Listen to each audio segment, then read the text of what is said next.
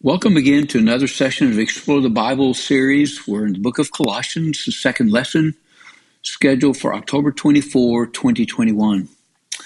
Title of the lesson is The Gospel's Goal. Spiritual transformation is the goal of the gospel as Paul saw it. So the key passage is Colossians 1, verse 24 to chapter 2, verse 3. And the memory verse is verse 28. He is the one we proclaim, admonishing and teaching everyone with all wisdom, so that we may present everyone fully mature in Christ.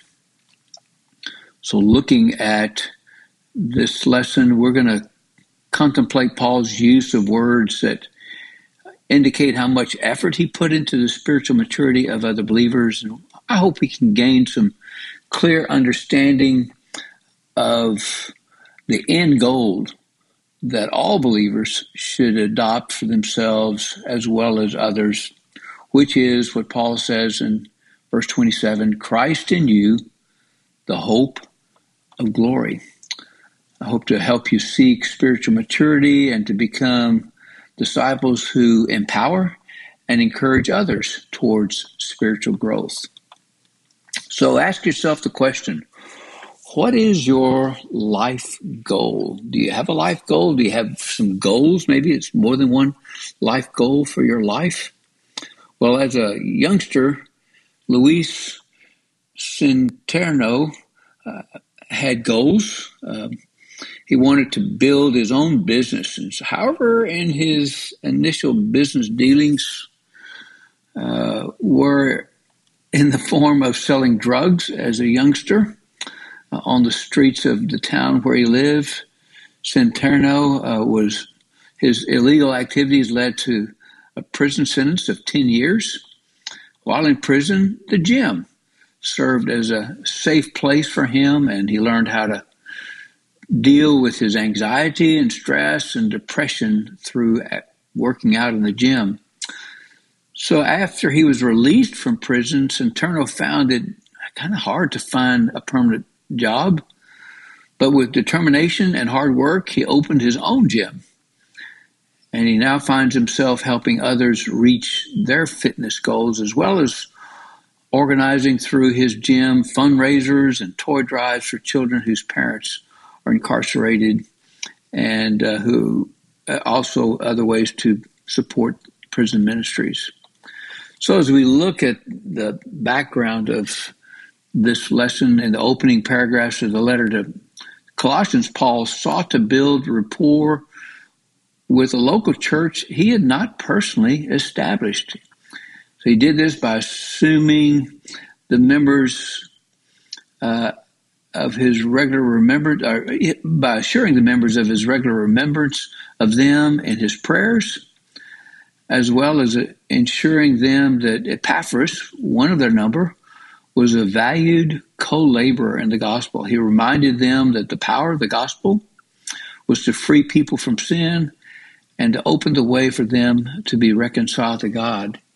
He challenged the Colossians to remain faithful to the hope of the gospel and to recall the centrality of Christ, in whom they shared together in redemption and the forgiveness of sin. The concluding verses of Colossians 1 and the opening of chapter 2 set forth spiritual transformation as the goal of the gospel. Paul declared his own calling and commitment to the ministry of the gospel, even to the point of suffering for its advancement, something he rejoiced to do as a servant of Christ. He specified his calling as offering the gospel to the people, including the Gentiles. And at the heart of the gospel is the good news of Christ indwelling believers as their hope of glory. Paul understood his calling to be that of proclaiming the gospel and teaching with all wisdom. His goal was helping believers grow towards spiritual maturity in Christ. To this end, he was committed to laboring with all the spiritual energy as powered by God made available to him. Although the Colossians were members of the church he did not personally have a hand in founding, he assured them of his concern for all believers, including those like them who had never even seen him face to face. His concern was that all believers would be encouraged and united in love. His desire was further that they would possess assurance concerning their own knowledge of their relationship with Christ. This is of premier importance in that all the truths and wisdoms of the gospel center in Christ and are the possession of those who faithfully follow him. So let's turn to today's text. We're in Colossians chapter 1. We're going to begin with verse 27. And in this segment, we're going to find insights and goals that are relative to suffering and service. So Paul writes, "Now I rejoice in what I am suffering for you, and I fill up my flesh what is still lacking in regard to Christ's affections for the sake of his body, which is in the church.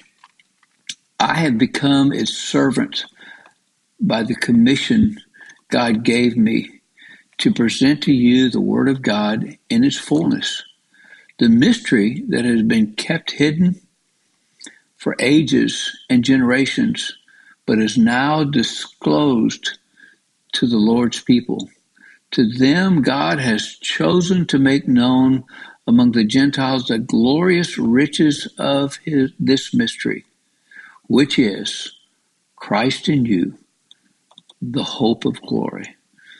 So let me draw attention to the paradox contained in Paul's declaration that he rejoiced in his sufferings. Let me emphasize the positive impact Paul's imprisonment had on the church. I want to point to his ability to focus on the bigger picture as an important way to counter personal difficulties. He was always looking at a much bigger picture than what was going on personally in his life. So as I look at different study Bibles and commentaries, the ESV study Bible, looking at verse 24 says, two statements: I am filling up, and what is lacking in Christ's afflictions. These statements don't imply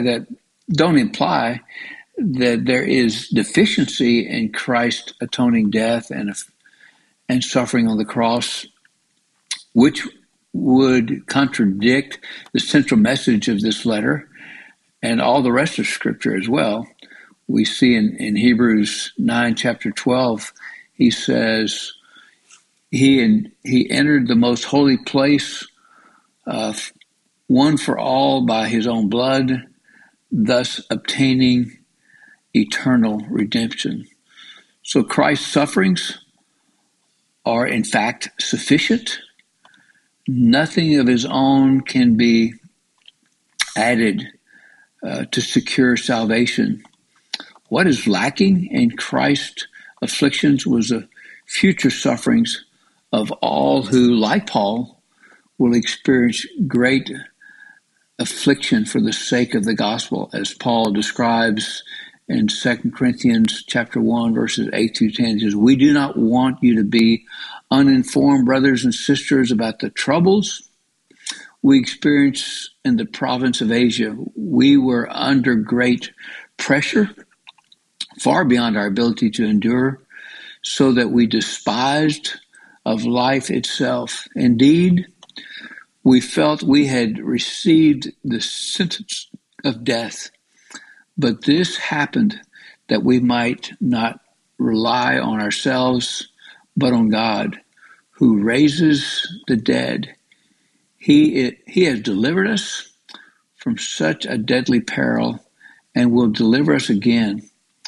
On him we have set our hope that he will continue to deliver us. And then we see in Philippians chapter 2, verse 30, a book we've just recently studied, he says, because Epaphroditus has almost died for the work of Christ, he risked his life to make for the help of yourselves that you could not give me.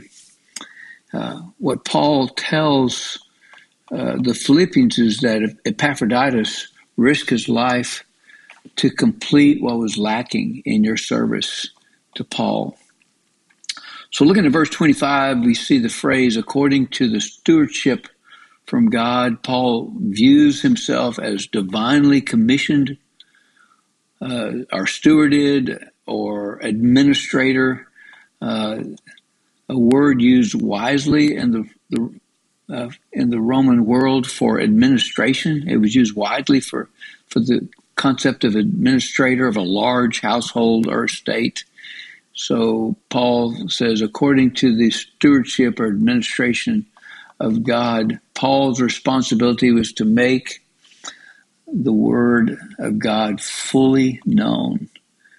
So that phrase, filling up of Christ's affliction, takes place as the proclamation of the world is made fully known. Paul suffers as he proclaims the gospel. He declares that the basis of forgiveness of sins is Christ's suffering, Christ's once for all suffering and sacrifice.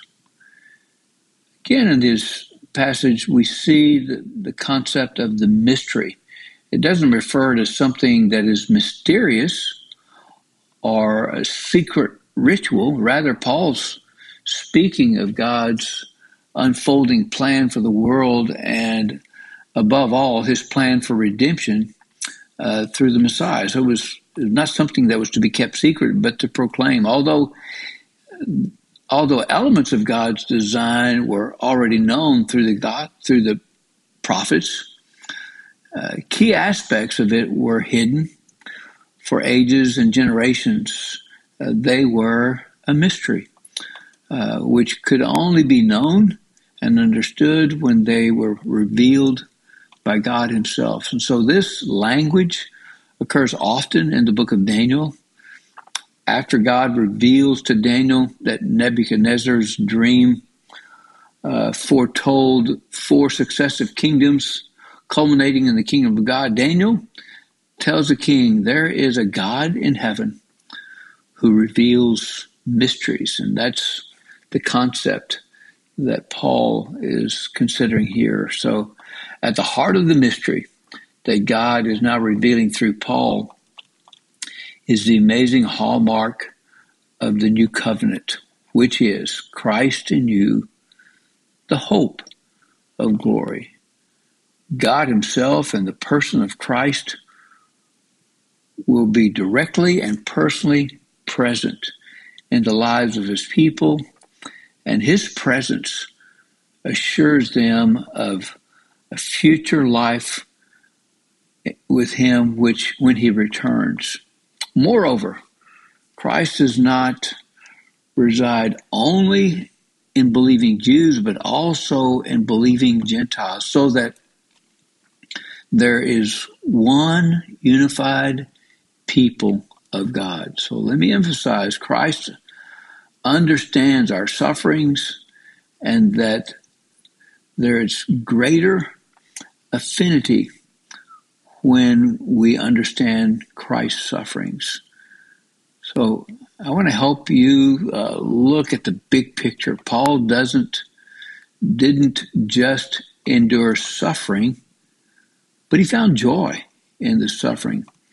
He referred to it as a service to the church that was directly commissioned by Christ himself.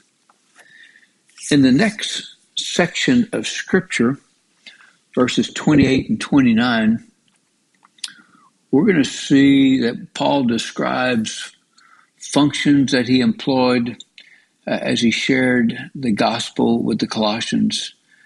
And he states some goals that he has for his life.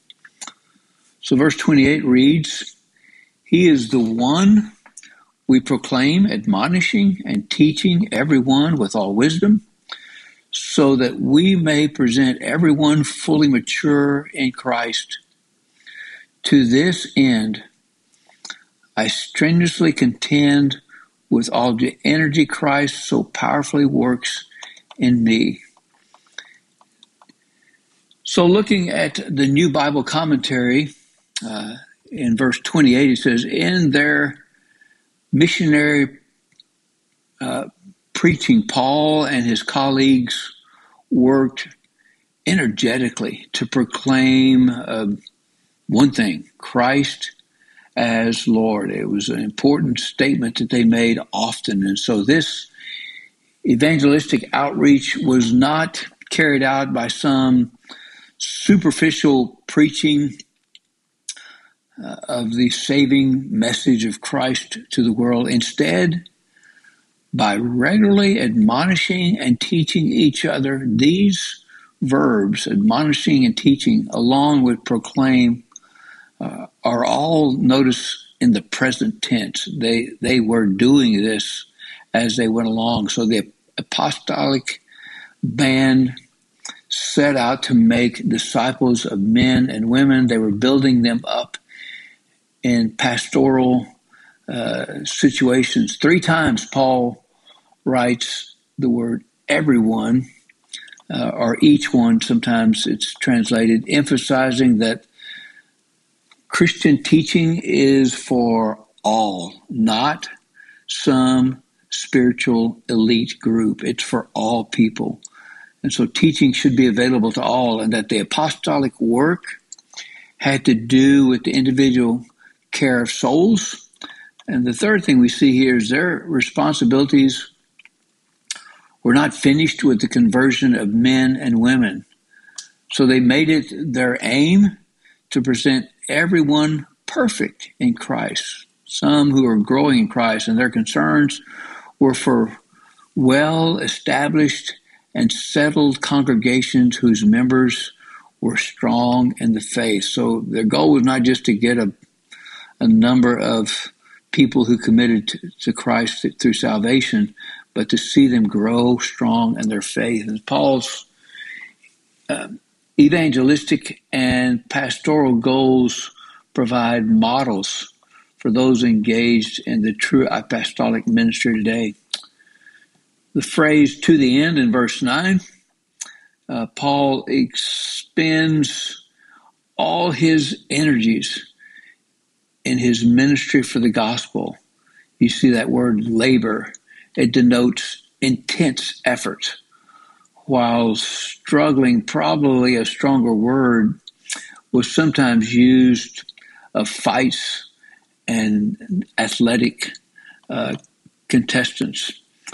Paul gladly acknowledges that the strength for his effort comes from above. God, who had shown his mighty power by raising Christ from the dead, is powerfully at work in him, in Paul, as he toils energetically. So he gives credit to God for the work that he's doing, and the power that he has comes from God himself. So Paul's goal was to mentor the Colossians to spiritual maturity. And notice that Paul's efforts weren't completed in isolation, but with full reliance on Christ. And refers to what he wrote to the Philippian church: Christ in me, the hope. I can do all things through Christ who strengthens me, Philippians 4:13. And then in the last section of Scripture, we move into chapter 2, verses 1 through 3. Here we see that we can listen for objects of Paul's struggle and affections and his end goals in life. So verse 1, I want you to know how hard I am contending for you and for those at Laodicea, and for all who have not met me personally. My goal is that they may be encouraged in heart and united in love, so that they may have the fullness of complete understanding, in order that they may know the mystery of God, namely Christ, in whom are hidden all the treasures of wisdom and knowledge. So I want to elaborate on the significance of realizing that the Colossians and the Laodiceans were people Paul had not met in person. Yet he formed life goals around them. So I want to use some information that's found in your personal study guide on page 79. You can go and review this. It's got a little paragraph entitled, Did you know that the city of Laodicea was located about 10 miles from Colossae? And Paul wrote a letter to the Laodiceans. We don't have it in our scripture that we consider as a canon of scripture, the list of scriptures. But he wrote to them around the same time, and historical documents will reveal that letter. And so I want you to know that the two congregations swapped letters. In fact, he asked if they swap letters with each other so they could know what he said to the other church. Laodicea later developed an infamous reputation because of Jesus' criticism of that town in the book of Revelation. We see that in Revelation 3:14 to 22. Looking at the New Bible Commentary again, that phrase in verse 1, I want you to know. So having spoken in general terms of his apostolic service, Paul addresses the Colossians directly. So he says, I want you to know. His aim to strengthen bonds with them, and affirms them that his struggle for the gospel had special reference to them and to other Christians in the area, even though he had not met them personally in previous trips. And so the church at Colossae, Laodicea, and Hierapolis had been founded by a colleague, Epaphras.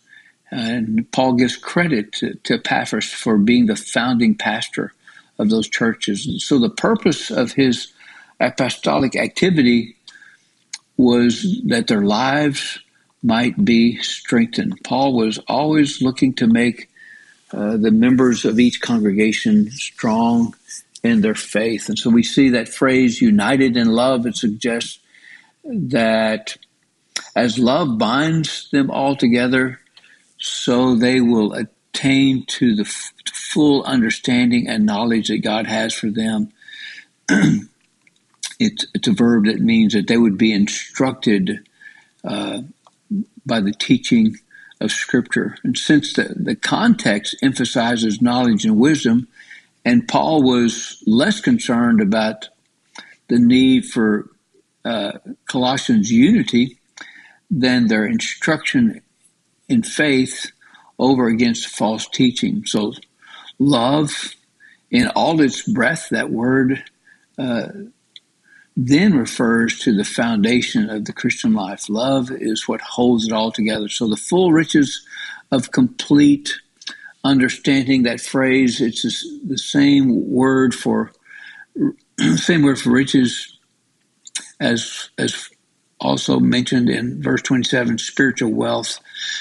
But here the wealth consists of informed conviction, which results from insight. In other words, the ability to distinguish the truth from the false information. Thus, they will come to a deeper personal knowledge of Christ. Probably with a side glance at the false teaching, Paul encourages the readers to look to Christ. Don't look to these false teachers. Look to Christ as the only place where these treasures of wisdom are available. Look to the teaching of Christ. And so that word hidden does not mean concealed, but instead it is hidden, it is deposited, it is stored up. We see that in verse 26. To search for other sources of knowledge apart from Christ, Paul says, is useless. Don't do that. So in the context of this passage, it characterizes the encouragement that we see in verse 2 as the strengthened to stand up for what's right, something particularly important to the Colossians who were at risk to the diversity or the division of false teaching. So let's identify some prizes listed in Colossians 2 verses 1 through 3 that await every believer. One is, may you be encouraged in heart. Number 2, may you be united in love. And number 3, may you have the full riches of complete understanding. May you know the riches of God, namely Christ Jesus. There's some great application to this lesson. God works through the lives of his followers to make known the gospel to all believers. The second application is believers deliver God's message in his strength so that others can grow spiritually. And finally, believers demonstrate maturity by encouraging faithfulness in others. Our church is constantly emphasizing the importance of being a disciple of Christ. And so you hear Doyle Lowry and our pastor Dwayne Brooks emphasizing D groups, discipleship groups. These groups are not only for the goal of being discipled, but being discipled to become disciple makers, so that as they complete the process of becoming a disciple, they learn how to disciple new groups. So let me propose that spiritual maturity is a worthy goal. It requires, if you will, for every one of us, dedication, and it requires concerted effort at growing in relationship with Christ. And so find a way to become maybe one of these, a member of one of these D groups, so that you can grow in your relationship with Christ. And maybe if you've already been to a point where you feel like you have been discipled by others, I know Pastor Eddie, Doyle, and many others have done that, Paul. And so if you have experienced that process of being discipled, then consider men or women that you personally would disciple. So as we think about closing this lesson, ask God to help you trust his guidance in delivering the gospel to other people. Our church choir sang this song, beautiful anthem years ago entitled Christ in You. Luke Garrett sings a solo. In fact, he sang at Tallowood.